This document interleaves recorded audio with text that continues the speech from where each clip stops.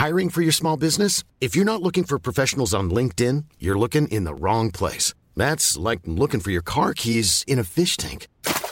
LinkedIn helps you hire professionals you can't find anywhere else, even those who aren't actively searching for a new job but might be open to the perfect role. In a given month, over 70% of LinkedIn users don't even visit other leading job sites. So start looking in the right place. With LinkedIn, you can hire professionals like a professional. Post your free job on linkedin.com/people today.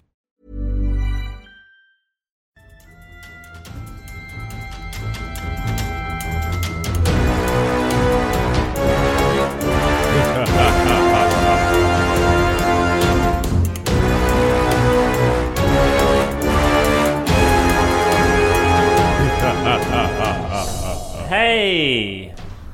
Hey, all you cool cats and kittens. It's Carol Baskin here. Oh, a reference to Carol Baskin. Carol Baskin, yeah, the Tiger King. Well, I mean, she's not the Tiger King, but Yeah, the Netflix series. Hey guys, what's up? hey, how are you? I'm good, how are you? I'm pretty good. Hey, guess what? We're the weekly... Oh, no, here we go. We are here to talk about the Mania down in Transylvania. Oh, does yours take place in Transylvania? Mine does not. Neither. No. Neither. My story has nothing to do with vampires, but... Well, mine sort of has something to do with vampires. Maybe, kind of, theory. You know what? Mine does too. I'm just...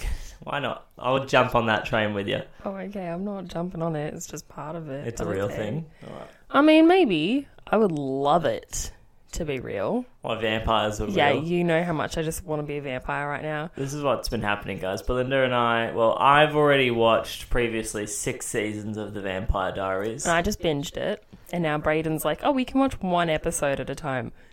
You know... When it's nighttime on the weekend, you know, I'll have a couple of nice...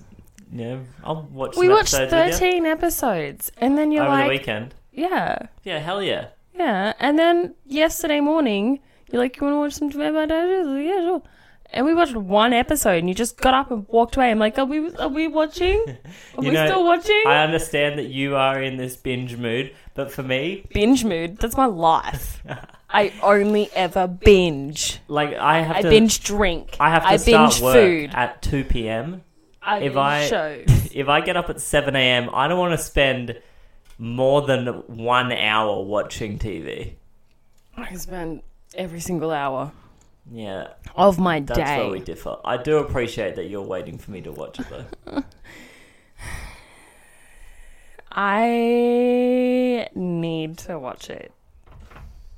At first I thought Vampire Diaries is fucking stupid. It's such a chick show. It's pretty good. Yeah. Oh, Belinda was making fun of me for so long because I used to say 3 years. I used to say, I was like, and if any of you are making fun of me right now, hey, fuck you. But first, let me just tell you that it's a pretty decent show. Yeah, it's actually not bad. There's lots of blood, gore, violence, You've drama. got Ian Somerhalder. Yeah, something like that. Yeah, You I got mean, Ian. it's the concept is about as lame as what you think it is, but You got love triangles, vampires, werewolves, But it's fun. heretics, it's a good show. witches, Like, it's just warlocks, yeah, covens, it's interesting. Vivain. And It's everything. I think I need an on-air apology because you made fun of me for 3 years. I've already and said now... sorry to you in person. No, that's not good enough. I want an on-air apology. You don't get another one. You don't just ask for apologies like that. No. I just need a quick one. Come on. I'm not sorry that you feel this way. Go on to someone. I'm sorry that you think that I need to give you another apology. That's such a Braden apology. That is a Braden apology. Do you know, we'll like have an argument and he'd be like, well, I'm sorry that you feel like this, but no. Hey, we don't need to air out our Yeah, so why should I apology. give you another apology? I've already apologized. I've already said to you, I was like, yeah, you know what, babe, sorry, this is a really good show. I'm not going to say it again Okay, to your face. That's all I wanted right there. No, that didn't count. Well, it counts to me. Moving on with the show before we have a domestic. People already there, Brayden. Oh, you want to go? Yeah, you ready, mate? Yeah, fucking cop shop just down the road. I fucking call them, mate. Get your ass deported or some shit. What the hell? Where are you saying Back I'm to from? Toowoomba. Oh. So Belinda's going to take me from a... Not a rural... Well, where are we now? We're in a suburban. We're in suburban. This is not rural. What the fuck? This is the same shit as Rabina. Suburbia. Don't tell the world where I've lived. You don't know. They don't know where we are now. Or do you? So you're going to get me deported from suburbia back to a rural town? Yeah. You're not going to like it either, are you? No, I'm not, because Let's go straight back to that same house. Oh, fuck. That haunted house. Yeah. Demon Gnomes episode, if you want to hear the crazy hauntings from my childhood. Anyways, Yeah. What are we talking about today, babe? Let's just get straight into it. Are you first? I am definitely first. So you tell me, what are you talking We're about, both talking about children things, I think. I don't really know what yours is, but I got something out of it that there was like something to do with children in yours. Yes, the title is Black-Eyed Children. Okay. Or Kids. Mine is called Melonhead Children. So let me get into it. The Mex. The what? Wait, the Mex? Mech. MHC. Mech. The Mech. The machs. Sounds like a Jewish word or something, a Hebrew word. Mech. Anyway, so last week when I Oy discussed... vey. What? Anyway, so last week when I discussed the Loveland Frogmen, I sneaked in a reference to a few other cryptids that were fairly prolific in Ohio, one of which being the Melonhead Children, or child. So after... Why is it just child or children? We'll get into that. Okay. So after researching these odd, giant-headed baby creatures, I uncovered that the legend of them is not only exclusive to Ohio, but a couple of other neighbouring states as well. In fact, the origin of these creatures always seem to have a fairly similar tale throughout all of these states. But there's one that has a fairly creepy origin for these big brain monsters to the north of Ohio, the state of Michigan. Okay. Yeah. Oh, Ohio is all that's going through my head. So, apparently Michigan is meant to be where these things are from originally, but every single state that says they've had them or have them kind of claims that their origin point was within their own state. Oh, okay. Yeah, and before I get much further in, I should obviously give you a picture of what exactly a melon head looks like. If you couldn't picture what a melon head was in your mind, give me your best idea. Hit me with your best shot. Hit me with your best idea. I just think it's someone with a really massive head, like Megamind or something. Okay, pretty good. Now, yeah, Say okay. anything offensive. So, yeah. It's essentially just like a child or an incredibly short adult that has an enormous malformed head with like veins and stuff on the outside, but more so like from the eyes up, like it's just like bulbous. Have you ever heard of, I think it's called hydrocephalus, which is where children have water on the brain, I think? Yeah. They're essentially like that, but a bit taken more to the extreme. Oh, wow. Yeah. And they always have tiny, disfigured bodies, even in comparison to like their large head. If you think of like a normal human head, they'd have like a tiny body compared to that. Okay. Yeah. And they always are either moving incredibly fast or incredibly slow. Incredibly slow, I feel like, would make a lot more sense. No in between. No in between. No slight jog. They're never running like a, I don't know. That's for my morning jog. Oh, yes. No, they're either out for their morning sprint or out for their morning crawl. Okay. Yeah. So all these stories have one character in common, and that is a doctor by the name of Dr. Crow. Okay. So Dr. Crow is said to have been a skilled surgeon who experimented on the children in a small town hospital. He injected odd substances into their heads for God knows what reason. Eventually, the legend ends in one of three ways.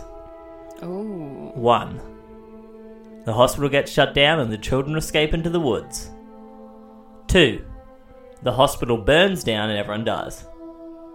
3. Okay.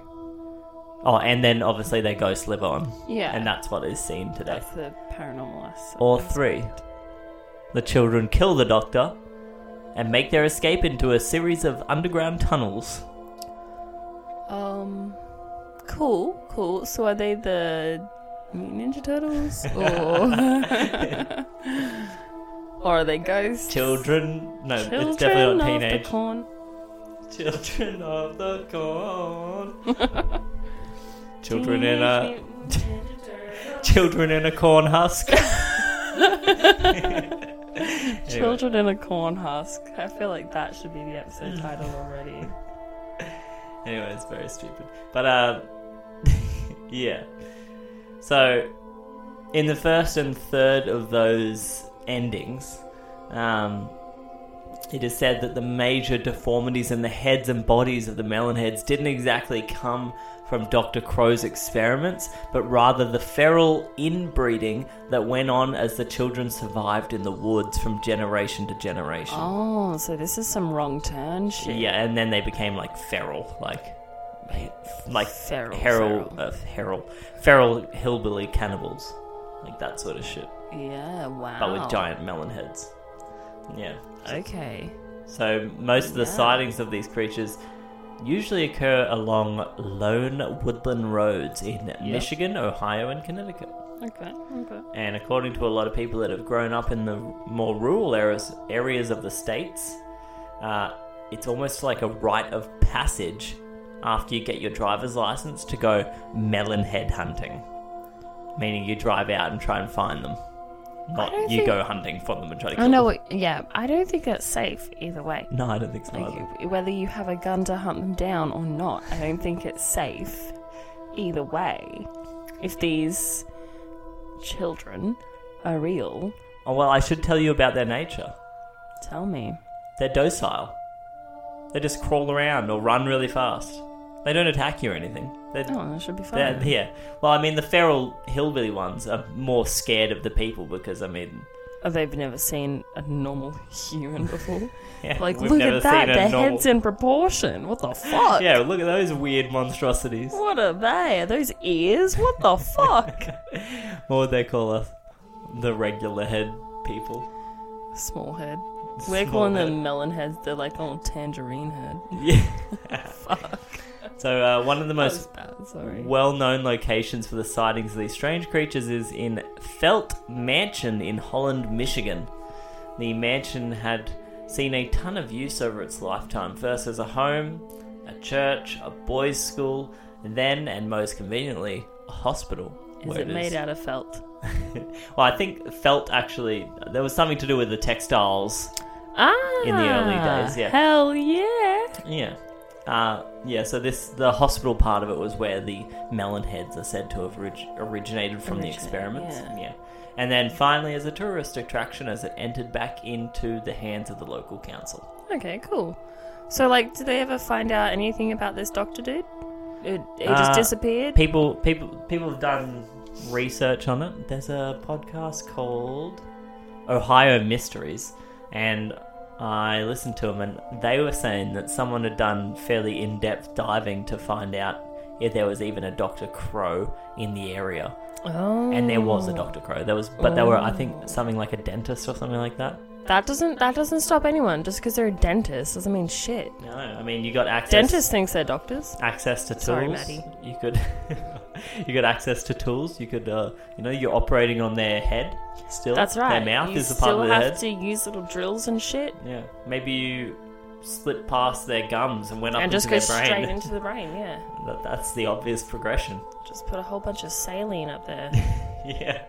I'm just going to inject your gums with 5 litres of saline. Oh, it's in your brain. Oh no, don't worry, it's a regular procedure. Yeah, so funnily enough... Never seen from again. Da, da, da. Sightings of small dark shapes are quite common in Felt Mansion. and the locals seem to think that the ghosts of the Melonheads are what's haunting the mansion. But Felt Mansion never burned down, but they seem to think that the ghosts of the children are there. Okay. So there's like very disputed origins for these creatures. Yeah, it's a bit confusing. And people attest to seeing blinds open and close with no one inside, the dark shape, as I said. And apparently people have been claimed to see the full-on apparitions of these poor children. With the blinds, Yep. we are in the 21st century. There are, remote control blinds. I'm just saying, they could have got them installed. Just because it's an old building doesn't mean they can't upgrade to a whole smart system. Every time Janet is like, Siri. Oh, sorry, I just Siri named everyone. Now everyone's going to get Siri. It's Anyways, voice recognized. Yeah, voice recognized. Alexa, please open the blinds, and everyone outside like them damn melon heads. There's fucking melon. I don't know what at it again. I don't think that's the right accent for one of the most northern states of the US, but Hey, it's all good. yeah, whatever. We could just be tourists from another state. We're ignorant Australians. We don't understand any. Yeah, but they all think that we put shrimps on Barbies. Drink Foster's. Oh. I don't even know what a Foster's is. I've never seen a Foster's. Worst beer ever. It's like the Budweiser of fucking... Ah, right? nasty. I don't know a Is it Budweiser. Budweiser? I've never had a Budweiser either, so I don't know. Anyways, nasty. Yeah, that great podcaster, Ohio Mysteries, said that it was most likely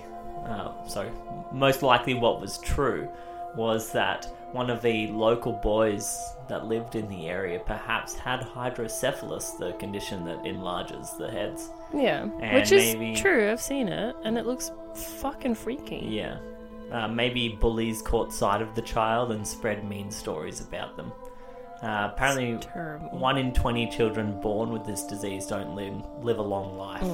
So it could be perhaps that the child passed on and its ghost still lingers in the woods, and that's what people are seeing when they go out to look for it. Because most of the stories have this thing as just being like a docile creature that's just like crawling around aimlessly, and then the thing that kind of makes them think maybe it was a ghost or some supernatural entity is that whenever they try to get close to it, it always seems to like disappear or like go behind a tree and just be gone or something like that. That's terrible. Yeah.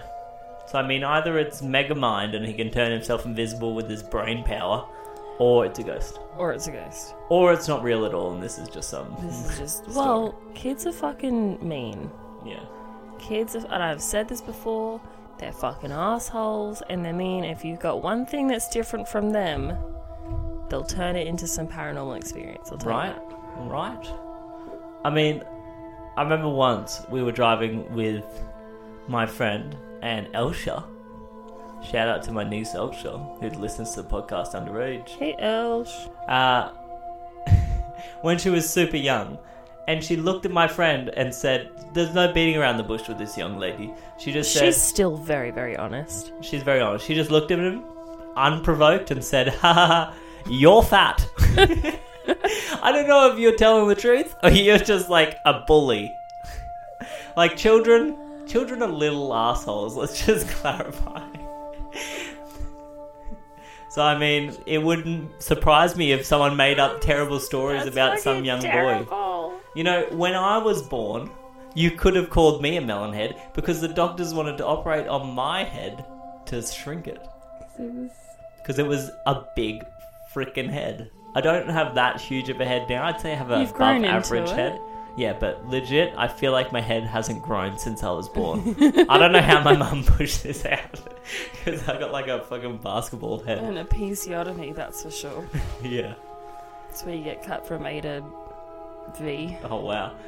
Anyways, very graphic. Mm-hmm. My mum had to have a couple stitches with me. Oh, really? Yeah, I had a pretty alright You're a big head. baby? Regular Yeah, head, though? almost 9 pound. Oh, You know? wow. Yeah. At the very least, Trying to get back to my birth weight now. the head's the head's the first part you meant to push out, though, right? Mm-hmm. So I mean, And then the shoulders. so the hardest part wouldn't have. I mean, babe, The hardest. my head was bigger than my shoulders, for sure, wider.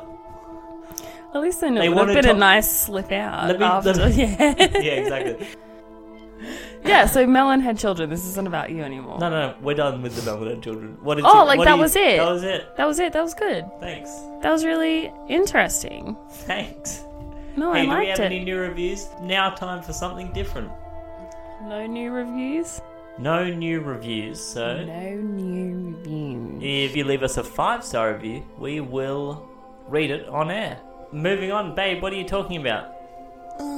I thought I would just completely switched up in the last minute and just talk about how beautiful you are. Thanks, babe. What are you really talking about, though? I am going to be talking about the black-eyed children, or black-eyed kids, depending where you read it. Now, are these children that have been punched and have black eyes, or are these children that have black eyes? I wish it was the punched version. Okay. It's the children with just straight up black covered eyes. That's it. Wait, is this the children of the corn? Children in a corn husk. Colonel Power. Colonel Power.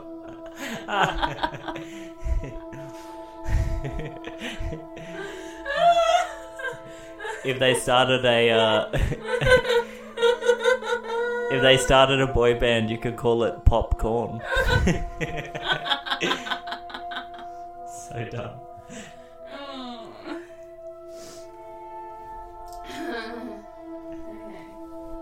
Anyhow. Okay, so I'm doing the black-eyed children. BEC is their acronym, which is what I will refer to them mostly. Okay. I'm going to go off the top by saying most of my references. And I say most because I had a lot of tabs open. And I didn't pull a lot of information from a lot of the tabs. I was like, oh, it's the same article again and again and again. Yeah. But I found some really good stuff. I didn't give up.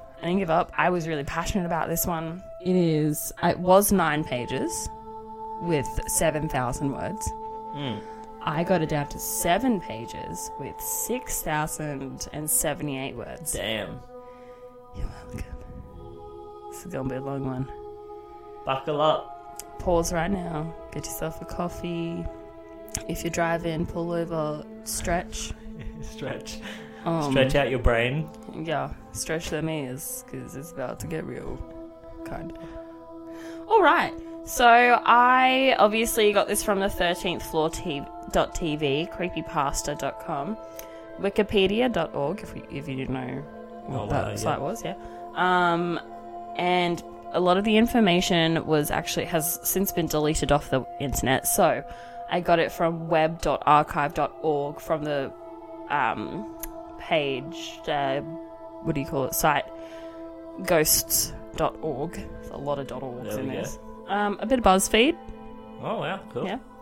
Paranormalcanic.blogspot.com. Mm-hmm. And there's many more references throughout. Cool.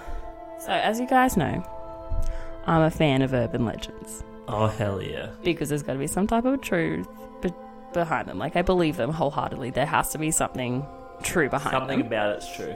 Something, right? Something happened, and then it got exacerbated into a crazy story. That's right. What did I write here? There's some truth behind them, maybe not as extreme or exaggerated or embellished or any other word beginning with the letter E that means the same thing. But there just has to be something true about these tales. As we learnt from the inspiration behind the movie franchise A Nightmare on Elm Street, when I covered it on episode 48, Fruity and Blowfish, how it wasn't like this whole big paranormal thing, it was actually a kid with PTSD. Yeah. So, like that, even though Freddy Krueger, pretty big urban legend, there's a little bit of truth behind it. And that's why I like doing this.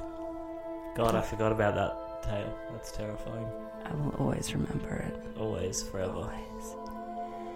Alright, so the paranormal legend of the Black-Eyed Children first arose around 1998 with a series of posts by a Texas-based reporter, Brian Bethel. He shared his own experience as well as a friend's. The viral popularity of the stories was enough to make worldwide news, and Bethel was featured on an episode of the Destination America channel series called Monsters and Mysteries in America.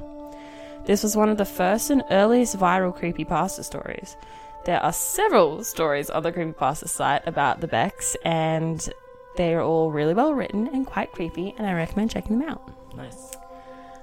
This legend has its own subcategory on creepypasta as well. Oh, really? Yeah. Pretty cool. Cool. So, most of the stories about the sinister children describe them as more or less like normal children ranging from ages 6 to 16, except for one very distinct feature. They're fully black eyes. That's including the whites of the eyes, or scleras, if you will, which is where the contact name gets them from, when they're the full covered sclera because of the whites. And there you go, a little bit of history. Cool. It's not history. A little bit of biology. A little bit of information. Okay. They are described as empty, glossy black, orb-like, bottomless voids. In some descriptions, the eye sockets themselves are empty and black voids. Becks have frequently been sighted at night wandering playgrounds, empty streets, and other vacant urban areas. And many posts describe them wearing hoodies that obscure the upper part of their faces until they approach. Usually, they will avoid eye contact when first speaking to you. According to most reports, the kids approach random people and make soft-spoken, polite requests like to give them a ride home or to let them use your phone or something like that, and will become more aggressive if these requests are refused. Their voices may deepen as they get more agitated and hostile. A consistent trait is the way the Becks speak. Their wording is unusually mature for their age. Ah, interesting. So it's like a 6-year-old talking like an adult. Excuse me, sir. May I please borrow your phone for only 15 minutes? I may ring my father. It's literally like that. Creepy. Yeah. While it is believed that these children can hypnotize people into fulfilling their requests, there seem to be little to no known accounts from anyone who actually agreed to help these children, which suggests those individuals were never heard from again. Ooh. Or maybe people just aren't that big of assholes and they're like, oh, a tiny kid asking to use my phone so he can call his father? Sure. That's right. You go, young fellow. Maybe. Some Becks can be heard singing or chanting creepy songs or nursery rhymes, including a Mother Goose poem which goes something like this. Oh, hell yeah. Old Father Longlegs can't say his prayers, take him by the left leg and throw him down the stairs. And when he's at the bottom, before he long has lain, take him by the right leg and throw him up again. Oh. And that gave me goosebumps. That's really so creepy. How is that a Mother Goose fucking... Oh my god. I used to go to a kindy called Mother Goose and accidentally cut a girl's finger in half with a pair of scissors. Holy shit. You are a Beck. It was a complete accident. No one had taught me how to use scissors properly, and I handed them to her, like, with the blades open. Oh, of course. And I just went, shoop. I was like, oh, shit, Here you sorry. go. And I got in trouble. Why are you letting me use adult scissors as a fucking 4-year-old? Right. Anyways, that's not what we're talking about. Do you remember those plastic scissors they used to make you use? Oh my gosh, so you annoying. couldn't cut fucking shit with You those. couldn't even cut a piece of paper. You couldn't cut butter. No. On a hot summer's day. No, you could not. It's believed that Becks may be a form of either ghosts, vampires, or extraterrestrials. There is an episode of SpongeBob SquarePants that reminds me of Becks. Oh, really? I wrote all this in. Yeah. Season 8, Episode 17B, Planet of the Jellyfish, where jellyfish take over and clone everyone in Bikini Bottom, and they have completely black eyes. They'll order Krabby Patties and ask to hold the mayonnaise.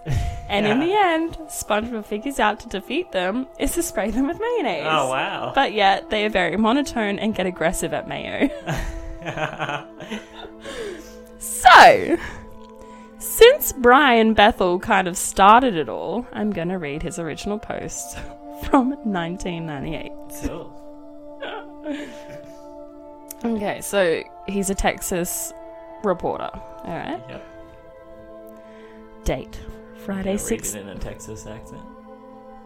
You're gonna read a lot. Am I going to read in a Texas accent? I don't think that's good. I'm not going to do it. Sorry. All right. Date: Friday 16th January 1998.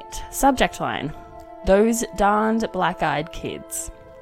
Well, believe it or not, the Rampage follow-up still languishes unfinished on my hard drive. I don't know when I'll have it done, and I'll probably have to break it up into multiple posts to get it in anyway. In any way manageable. Patience, I pray. But since a lot of people seem to be requesting this one, here's some info on those darned black-eyed kids. I've just woken up from a mega nap. It's 1 a.m. I'll never get to sleep again, so why not write, eh? I guess I was exhausted from too many forays onto 6th Street in Austin at my reporting conference. Enjoy, or whatever. Smiley face emoticon. Emoticon. Not even emoji. The old school emoticon. I could just say colon bracket. I don't really know what I'd call this story if I was submitting it for publication in Fate or something of its ilk. Brian versus the evil, black-eyed, possibly vampiric or demonic, but at least not bloody normal kids. Doesn't have much of a ring to it. Parentheses, shrug, smiley face emoticon. But that's at least an accurate title. I just can't get a little smiley face. As many things do, it all started out innocently. My internet service provider used to have offices in a shopping centre before they moved to their comparatively lush accommodations elsewhere. There was a Dropbox at the original location. The monthly bill was due, and thus there, but for the grace of the net, I went. It was about 9:30 p.m. when I left. From my relatively isolated apartments, it's about 10 to 15 minutes or so to downtown. Right next to Camelot Communications, old location, is a $1.50 movie theatre. At the time, the place was featuring the masterwork of modern film, Mortal Kombat. Ooh. Dates this so much. Yeah. I drove by the theatre on the way into the centre proper and pulled into an empty parking space. Using the glow of the marquee to write out my check, I was startled to hear a knock on the driver's side door of my car. I looked over and saw 2 children staring at me from the street. I need to describe them, with the one feature, you can guess what it was, that I didn't realise until about halfway through the conversation clearly emitted. Both appeared to be in that semi-mystical age of life children get into where you can't exactly tell the age. Both were boys, and my initial impression is that they were somewhere between 10 to 14. Boy number 1 was the spokesman. Boy number 2 didn't speak during the entire conversation. At least not in words. Boy number 1 was slightly taller than his companion, wearing a pullover hoodie with sort of grey checked pattern and jeans. I couldn't see his shoes. His skin was olive-coloured and had curly, medium-length brown hair. He exuded an air of quiet confidence. Boy number 2 had pale skin with a trace of freckles. His primary characteristic seemed to be looking around nervously. He was dressed in a similar manner to his companion, but his pullover was a light green colour. They didn't appear to be related, at least directly. Oh great, I thought. They're going to hit me up for money. And then the air changed. I've explained this before, but the benefit of any new lurkers, which I couldn't find any other text post than this one, the earliest. For the benefit of any new lurkers out there, right before I experience something strange, there's a change in perception that comes about, which I describe in the above manner. It's basically enough time to know it's too late. Wink face. Why did you put a wink face in? So there I was, filling out my check in my car, which was still running, and in a sudden panic over the appearance of 2 little boys, I was confused, but an overwhelming sense of fear and unearthliness rushed in nonetheless.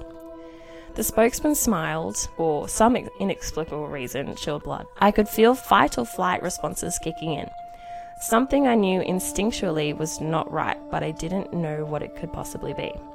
I rolled down the window very slightly and asked, "Yes?" The spokesman smiled, broader this time. His teeth were very, very white. "Hey mister, what's up? We have a problem," he said. His voice was that of a young man, but his diction, quite calm, and something I still couldn't put my finger on, made my desire to flee even greater. "You see, my friend and I want to see this film, but we forgot our money," he continued. "We need to go to our house to get it. Want to help us out?" Okay. Journalists are required to talk to lots of people, and that includes children. I've seen and spoken to lots of them. Here's how that usually goes. Mister, can I see that camera? I won't break it or anything, I promise. My dad has a camera and he lets me hold it sometimes, I guess.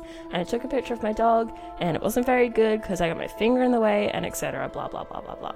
Add in some feet shuffling and or body swaying and you've got a typical kid talking to a stranger. In short, they're usually apologetic. People generally teach their children that when they talk to adults, they're usually bothering them for one reason or another, and they should at least be polite. This kid was in no way fitting to the mold. His command of language was incredible, and he showed no signs of fear. He spoke as if my help was a foregone conclusion. When he grinned, it was as if he was trying to say, I know something, and you're not gonna like it. But the only way you're gonna find out what it is will be to do what I say. Well, was the best reply I could offer. Now here's where it starts to get strange. The quiet companion looked at the spokesman with a mixture of confusion and guilt on his face. He seemed in some ways shocked. Not that his friend's brisk manner, but that I didn't just immediately open the door. He eyed me nervously. The spokesman seemed a bit perturbed too. I still was registering something wrong with both. Come on, mister, the spokesman said again, smooth as silk. Car salesman could learn something from this kid. Now, we just want to go to our house and we're just two little boys. That really scared me. Something in the tone and diction again set off my alarms. My mind was frantically trying to process what it was perceiving about the two figures that was wrong. Was all I could manage. I felt myself digging my nails into the steering wheel. What movie are you going to see? I asked finally. Mortal Kombat, of course, the spokesman said. The silent one nodded in affirmation, standing a few spaces behind. Oh, I said. I stole a quick glance at the marquee and at the clock in my car. Mortal Kombat had been playing for an hour, the last showing of the evening. The silent one looked increasingly nervous. I think he saw my glances and suspected that I might be detecting something was not above board. Come on, mister, let us in. We can't get in your car until you do, you know. The spokesman said soothingly, just let us in and we'll be gone before you know it. We'll go to our mother's house.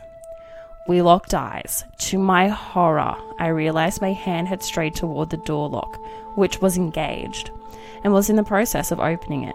I pulled it away, probably a bit too violently, but it did force me to look away from the children. I turned back. I offered weakly, and then my mind snapped into sharp focus. For the first time, I noticed their eyes. They were coal black, no pupil, no iris, just two staring orbs reflecting the red and white light of the marquee. Oh. At that point, I know my expression betrayed me. The silent one had a look of horror on his face in a combination that seemed to indicate A, the impossible had just happened, and B, we've been found out. The spokesman, on the other hand, wore a mask of anger. His eyes glittered brightly in the half-light. Come on, mister, he said. We won't hurt you. You have to let us in. We don't have a gun. The last statement scared the living hell out of me, because at that point, by his tone, he was plainly saying, we don't need a gun. Yeah. At that point, I feel like I'd be more scared of the children's crazy hypnotic eyes and less of a gun. Yeah. A gun is so final. They shoot you and you're dead. But a crazy hypnotic black-eyed child doesn't shoot you. What does it do to you? And then you're dead. That's right. It tortures you in hell for a million years. It's 75 years. He noticed my hand shooting down toward the gear shift. The spokesman's final words contained an anger that was complete and whole, and yet contained in some respects a tone of panic. We can't come in unless you tell us it's okay. Let us in. I ripped the car into reverse. Thank goodness no one was coming up behind me, and tore out of the parking lot. I noticed the boys in my peripheral vision, and I stole a quick glance back. They were gone. Oh. The sidewalk by the theatre was deserted. I drove home in a heightened state of panic. Had anyone had attempted to stop me, I would have run on through and faced the consequences later. I bolted into my house, scanning all around, including the sky. What did I see? Oh my god. Maybe nothing more than some kids looking for a ride and some really funky contacts. Yeah, right. Friends suggested that they were vampires, with the old let us in bit and my compelled response to open the door. That and the we'll go see our mother thing. I'm not sure what they were, but here's an epilogue I find chilling. I talk about Chad a lot. He's still my best friend and my best ghost hunting companion and all-around cool guy. He recently moved to Amarillo, but at the time this happened, he was still living in San Angelo of Rampage fame. I called him and talked to him briefly. He had 2 female friends with him at the time, both professing some type of psychic ability. I started telling him the story, leaving out the part about the black eyes for the kicker.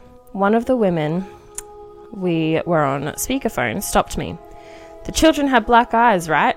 She asked. I mean, all black eyes? Yes, I said. I was a bit taken back. She said. One night last week I had a dream about children with black eyes.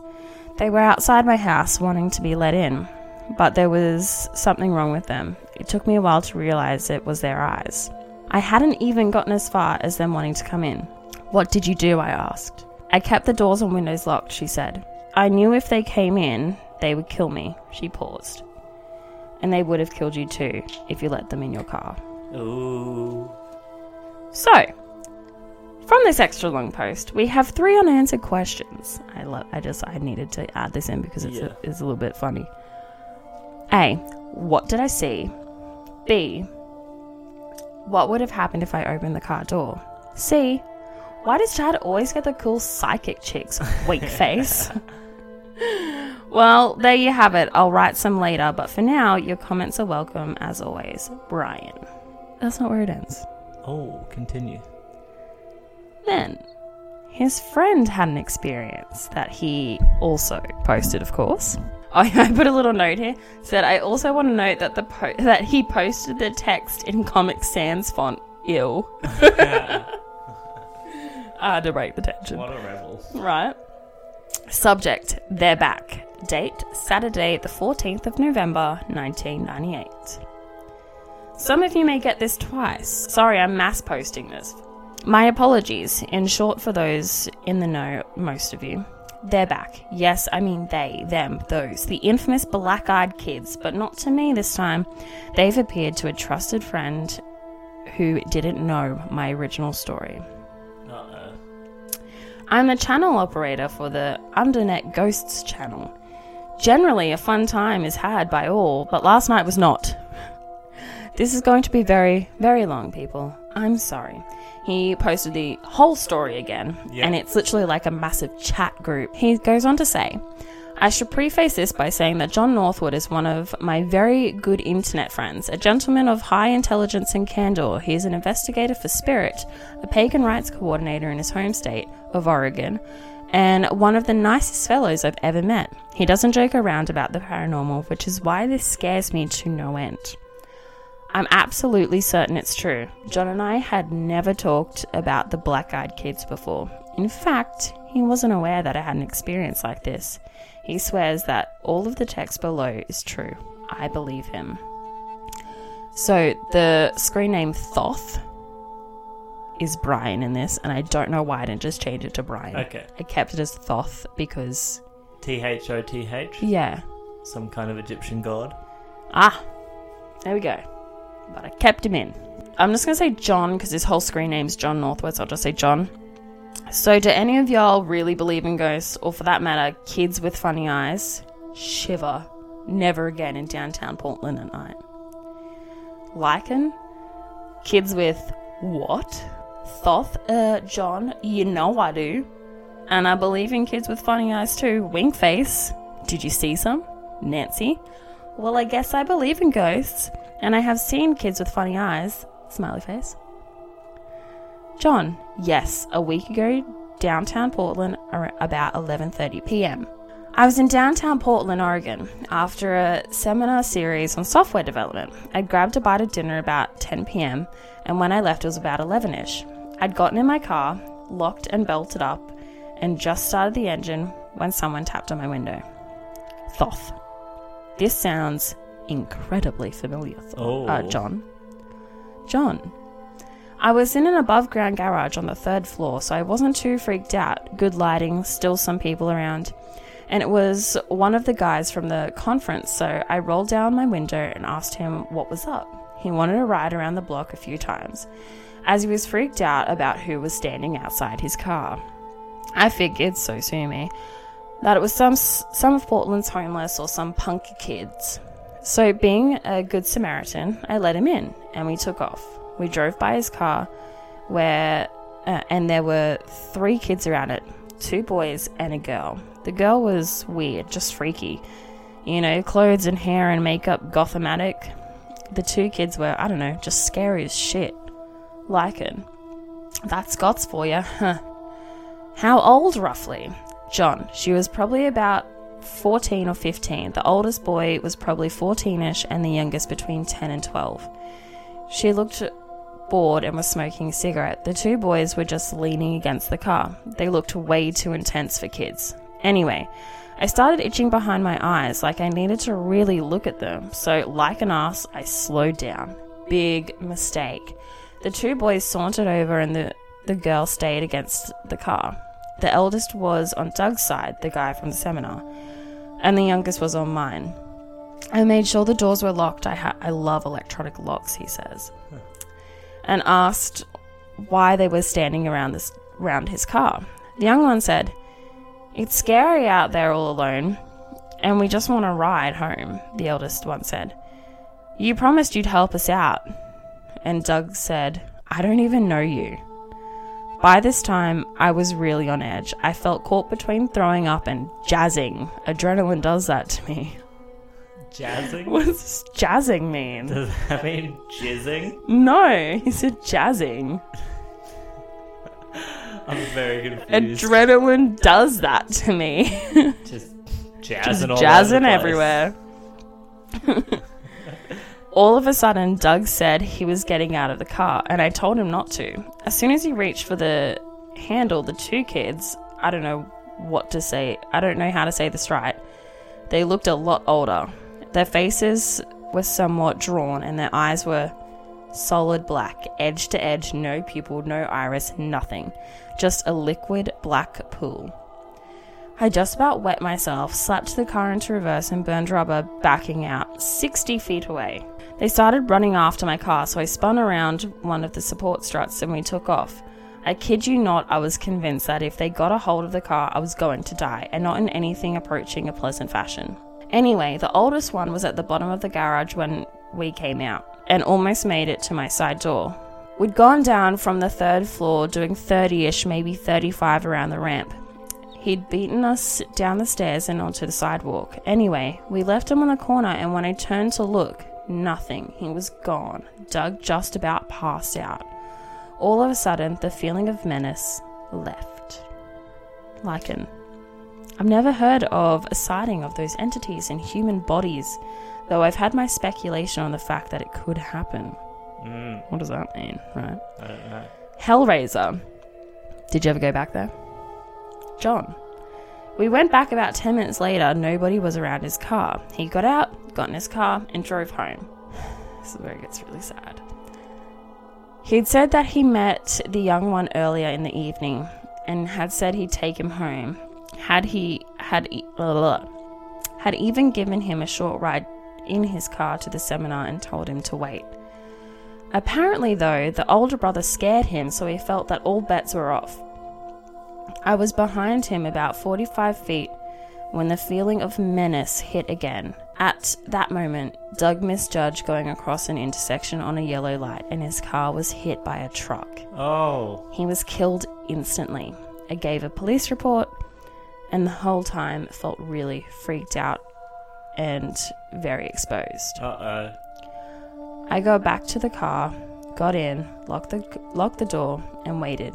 I saw the kids again from about 2 blocks away. I'm not making it up. I'm not thinking they were vampires or something like that. Alright, but they weren't as pale. They weren't as skinny.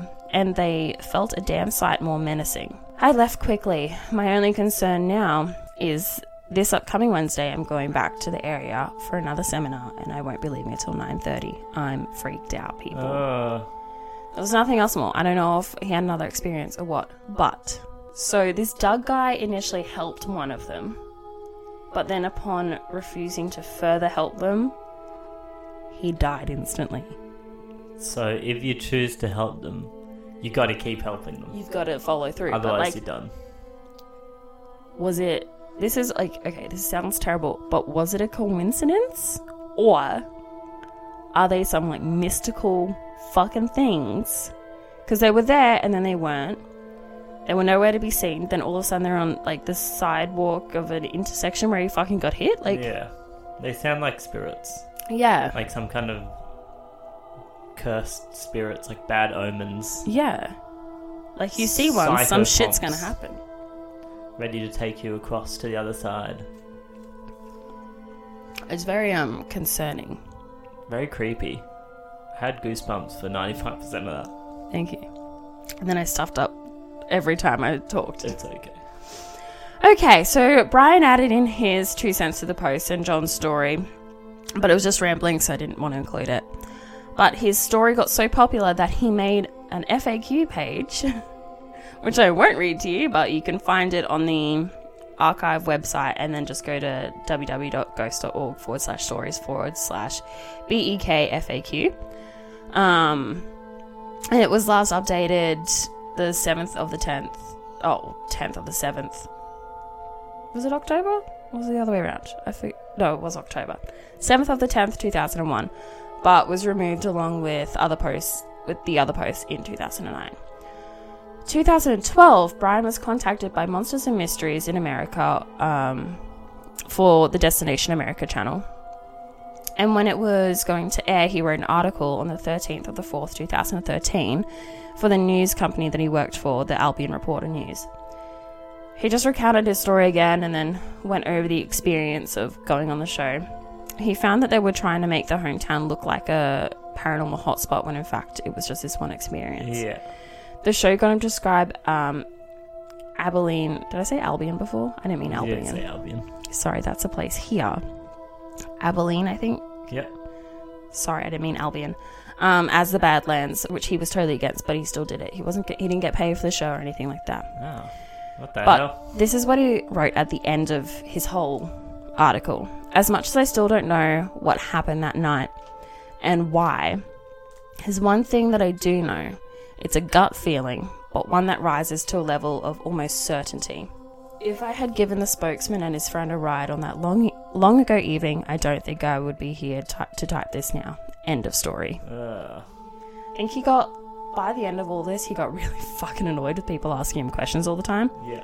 So he was like, stop fucking asking me. Yeah. I'm deleting it. Literally. So of course, I searched for the interview. I had to watch it. It was very dramatized. Oh, yeah. Very, I mean, all those shows are very dramatic. They are. Like, have you seen those, like, ER stories? Yes. Yeah, it was like that. Anyway. Nancy pulled her truck into the ER and she was missing a hand. What happens next? Find out after this break. And it will. And then they come back. Nancy pulled into the ER. She was missing a hand. What happened next? Nancy, hi, how are you? I'm missing my hand. Fuck it, what happens next? That's kind of like what the interview was like. But I found another interview of his on YouTube. By Strange Chronicle from the Graveyard Shift. Yeah. There was 2 parts, so I watched both, so it ended up being about almost half an hour. So he sticks to his story in each interview and describes having a PTSD response when driving past the old location of his whatever near the theatre. Really? And when he retells the story, he explains the feeling as if he was a razor's edge away from death if he didn't act quickly. Oh. That's what he said in the interviews. If you think this is where it stops, then you're fucking wrong. Okay? This leads us to the next year, when in 1 week of September 2014, the British tabloid Daily Star ran 3 sensationalised front-page stories about alleged sightings of the mysterious children connected to the sale of a supposed haunted pub in Staffordshire. Ooh. On the Tuesday, the headline read, "Screaming black-eyed child ghost terror. Chilling hauntings baffle experts." On the Wednesday, the headline read, "The pub cursed by black-eyed child. Screaming ghoul terrifies buyers." And then finally on the Thursday, the headline read, "Plague of black-eyed ghost children. Shock rise in sightings around the world." So who started it this time, you ask? Lee Brickley. Who is Lee Brickley? Let me tell you. Lee is a paranormal investigator who also wrote a book about the experience called UFOs, Werewolves, and the Pigman, exposing England's strangest location, Cannock Chase. He has a blog where he shares his and other experiences, which is where the backstory was picked up and became viral. It was the one I said earlier in my reference list. Yeah. On Monday 10th of the 6th, 2013, he posted on his blog an experience his auntie had in the summer of 1982. That's right. Uh-oh. That's confirming that Brian's experience was not the first recorded experience. This is what he wrote. In the summer of 1982, my auntie was 18 years old. She and her friends would often meet and chill. Her word, not mine. On Cannock Chase in the evening time. Probably in much the same way many teenagers still do today. One of the group's many pastimes involved donning horror masks and attempting to scare away couples who often use the area for illicit liaisons. Oh, wow. During one such evening at around 9:45 p.m, just before dark, my auntie several times heard a little girl frantically shouting for help. Rushing to locate the sound, she stumbled upon a dirt track and caught sight of the 6 to 8-year-old girl, running in the opposite direction, shouting, "Help, Mummy, help!" Immediately, my auntie started to run after the child, but was unable to keep up pace. During the pursuit, she tripped and received a huge gash to her toe, but she still continued to run. By now, it was getting dark, and the little girl had reached an area of very densely planted, thick and bushy trees. She turned around to face my auntie, looked her dead in the eyes, and then ran off into the dark, compact woodland. At this point, probably very wisely, the decision was made to give up. Upon returning from the hospital she had to get that toe seen to, my auntie was advised that it would probably be a good idea to call the police and let them know what she had witnessed. She did so, and was told by the investigating officer to stay by the phone. At 7:30 a.m. the following morning, the household was awoken by a whole team of police personnel with tracker dogs, who asked her to show them exactly where she had seen the little girl. They hadn't received any missing children reports, and in the end didn't find anything, but thankfully it seems the police take any sighting of this nature very seriously, which of the time in the 80s, that's when they were starting to realize that child kidnappings do happen and they aren't just runaways. Yeah. So that was really good, quick action. Good stuff. Yeah. So at the time, no one really had any reason to believe anything paranormal was going on. The girl certainly appeared to be of flesh and blood. It was only later when discussing the incident with a neighbour that my auntie was made aware of a Raymond Morris. In the 1960s, he was a child murderer in the area. Suffice to say, this revelation really spooked her. Although there have been many other sightings of this nature in the area, and I certainly don't completely rule out the theory that they are indeed the ghosts of children murdered by Morris. To me, it seems that as these children often appear to be completely solid and never really show any unusual qualities, their origin could lay squarely in the realms of the occult. I've already discussed the Kornovi tribe, people of the Horn, and their fascination with satanic ritual and human sacrifice. That was 2,000 years ago, but still their legacy continues. It is fairly common for people to see groups of hooded individuals chanting and drawing pentagrams in the dirt to this very day.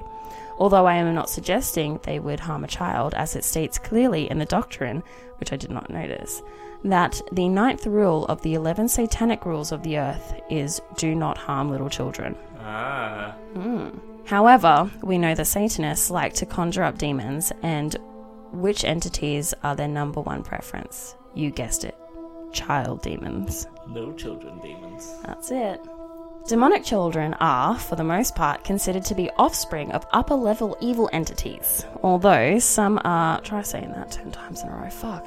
Upper-level evil entities. Upper-level evil entities. No thanks.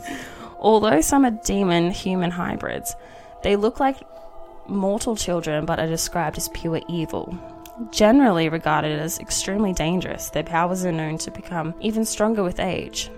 Take, for example, Cambion, also known as the Devil's Brat, who, in medieval England, only took the form of a devious child, leading unknowing victims on a wild goose chase, frequently resulting in their death from a steep fall or something of the like.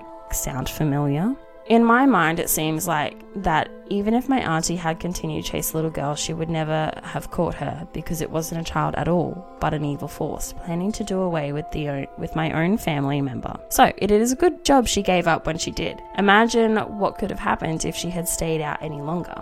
With darkness falling quickly in that relatively remote location, she could have easily lost her way. The woods can be extremely disorientating at night. Then what would have happened?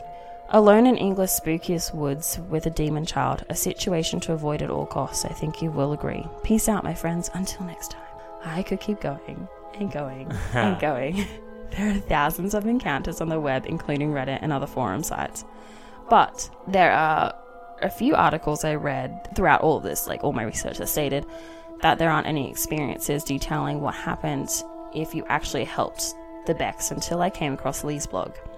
He uploaded another post on Wednesday, 17th of the 7th, 2013, with another encounter from a lady who was walking through Birches Valley when she encountered a Beck after hearing a scream. He went on to say that the thing that differs his auntie's story and others from Cannock Chase from those around the world is that only in Cannock Chase do the sightings consistently happen during day. Ah. Yeah. Which is quite interesting to note, is it that others who have seen them at night have never been heard from again, or those who have seen them during the day take no notice because, well, it's daytime and nothing supernatural happens during the sunlight. Am I right, vampires? Right, yeah, sure. Or is it that there's two different experiences happening that are very similar? He continued on in the post with an encounter where someone actually helped some Becks that approached their front door. The source was linked to pararational.com, where the whole story was posted. It was posted by someone named Cliff, and he says it was originally sourced from haunteddiary.com, but the site is no longer active. This is the encounter. This is the last page, guys, I promise. I have read many accounts of these black-eyed kids, but I don't think any really come close to what happened to me when I let two in my house. Uh-oh. Some people think that if you let them in, they will kill you. Obviously, I can say that is not true. This is what happened. I was sitting in my bedroom at home when I heard a knock on the door. It was not too late, so I didn't hesitate opening the door to whoever it was.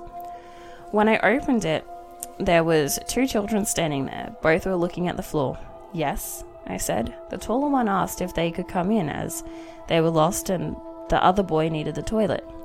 I live in an area where it is very easy to get lost, so I just assumed that they were telling the truth and was looking down because they were shy, even though the one talking spoke very confidently. So I let them in. The one who needed to go to the toilet just walked in and straight up the stairs, so I shouted up, "It's on the right." I don't know why I didn't find this strange, but most toilets are upstairs, and as he was young, I didn't think anything of it. I told the other one that the phone was down the hall. "Thanks," he said. He started to walk down the hall. I followed him. I suddenly came over with a really awful feeling, like something bad was going to happen. I became very nervous and a bit shaky. I still can't explain how that happened. The boy stopped at the phone and paused. "Everything okay?" I asked. He turned to me and looked up, and that's when I saw his eyes, and trust me, I will never get that picture out of my head. I was so scared that I couldn't even scream. As I turned to run down the hall, the other kid was standing at the end. I became very dizzy and struggled to stand up. He walked closer to me and said that they had been sent to collect me.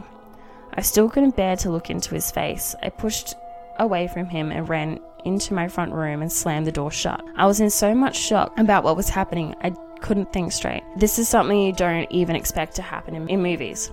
After standing against the door for around an hour or so, I finally got the courage to make a run to the back door.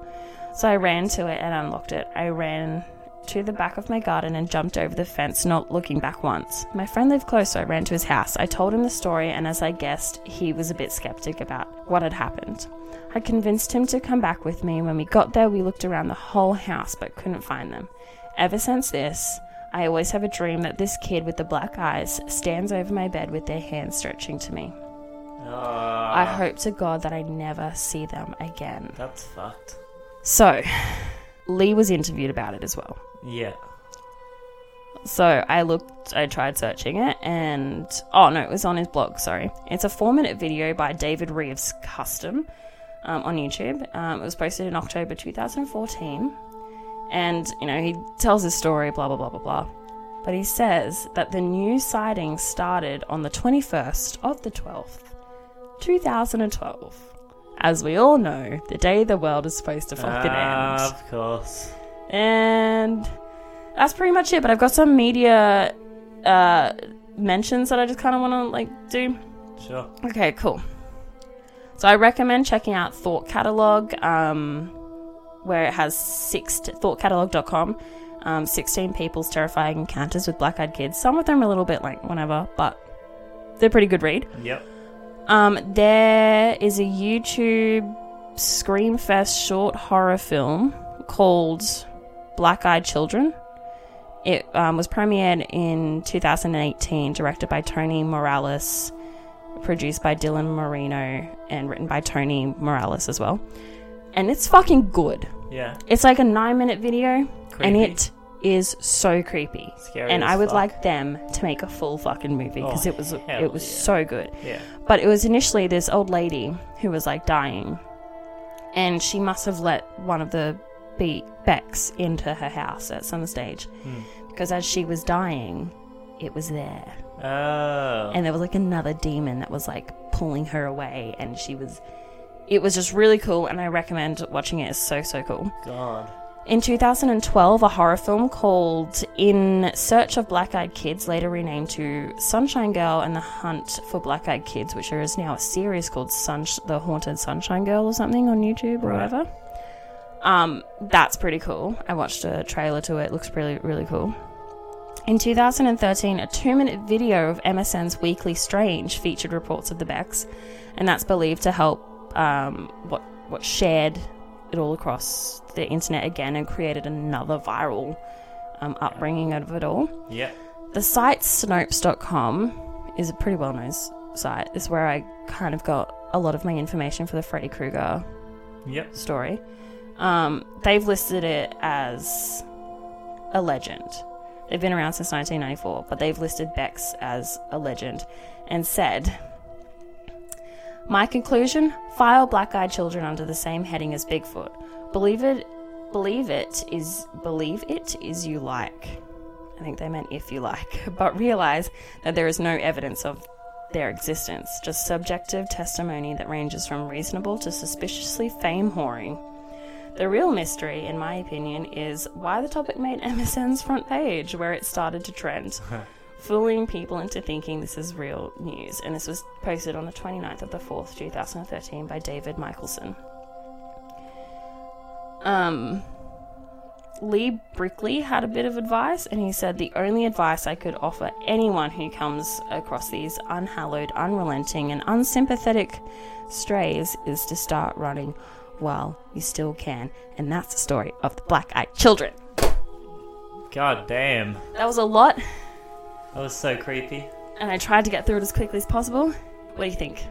Do you think they're real? Scary. I think maybe they're just spirits of children that are been killed. I reckon they've got to be some type of demonic spirit. I think so. For the black eyes, the type of compulsion. I know it's not part of it, but every single time I thought about the black-eyed children, in my mind they have very pale skin and they're black eyes, and for some reason there's just black, kind of like candle wax running down out the side of their eyes, and they're that just makes it extra creepy for me. Yeah.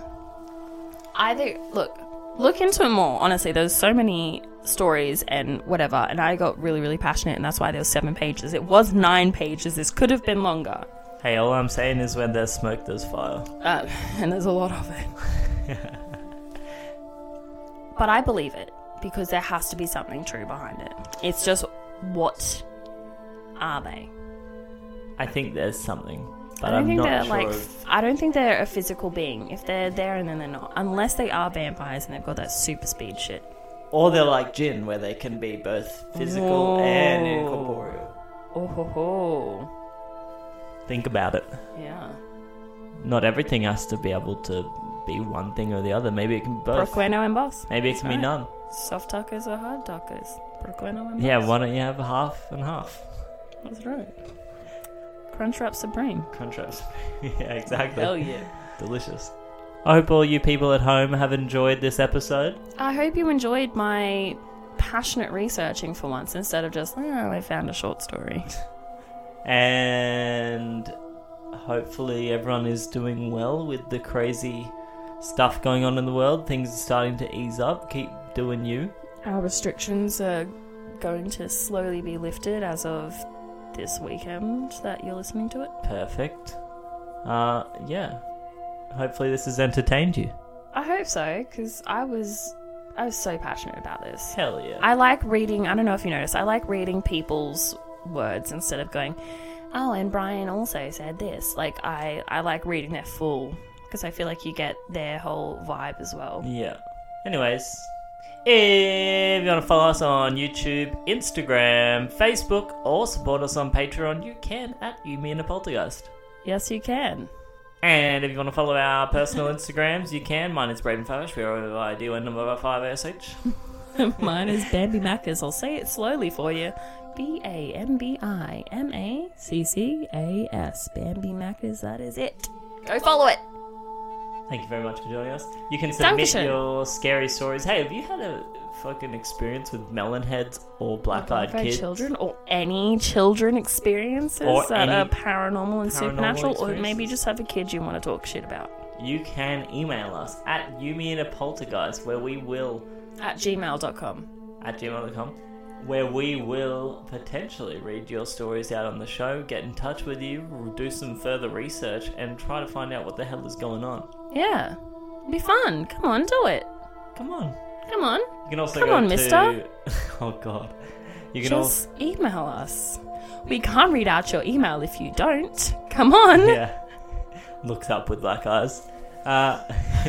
Sees finger moving towards the send button. No! Anyways. We love you. We do. But don't forget. Thanks for supporting us and exercise regularly. Goodbye. Bye. Even when we're on a budget, we still deserve nice things. Quince is a place to scoop up stunning high-end goods for 50 to 80% less than similar brands. They have buttery soft cashmere sweaters starting at $50, luxurious Italian leather bags, and so much more. Plus, Quince only works with factories that use safe, ethical, and responsible manufacturing. Get the high-end goods you'll love without the high price tag with Quince. Go to quince.com/style for free shipping and 365-day returns.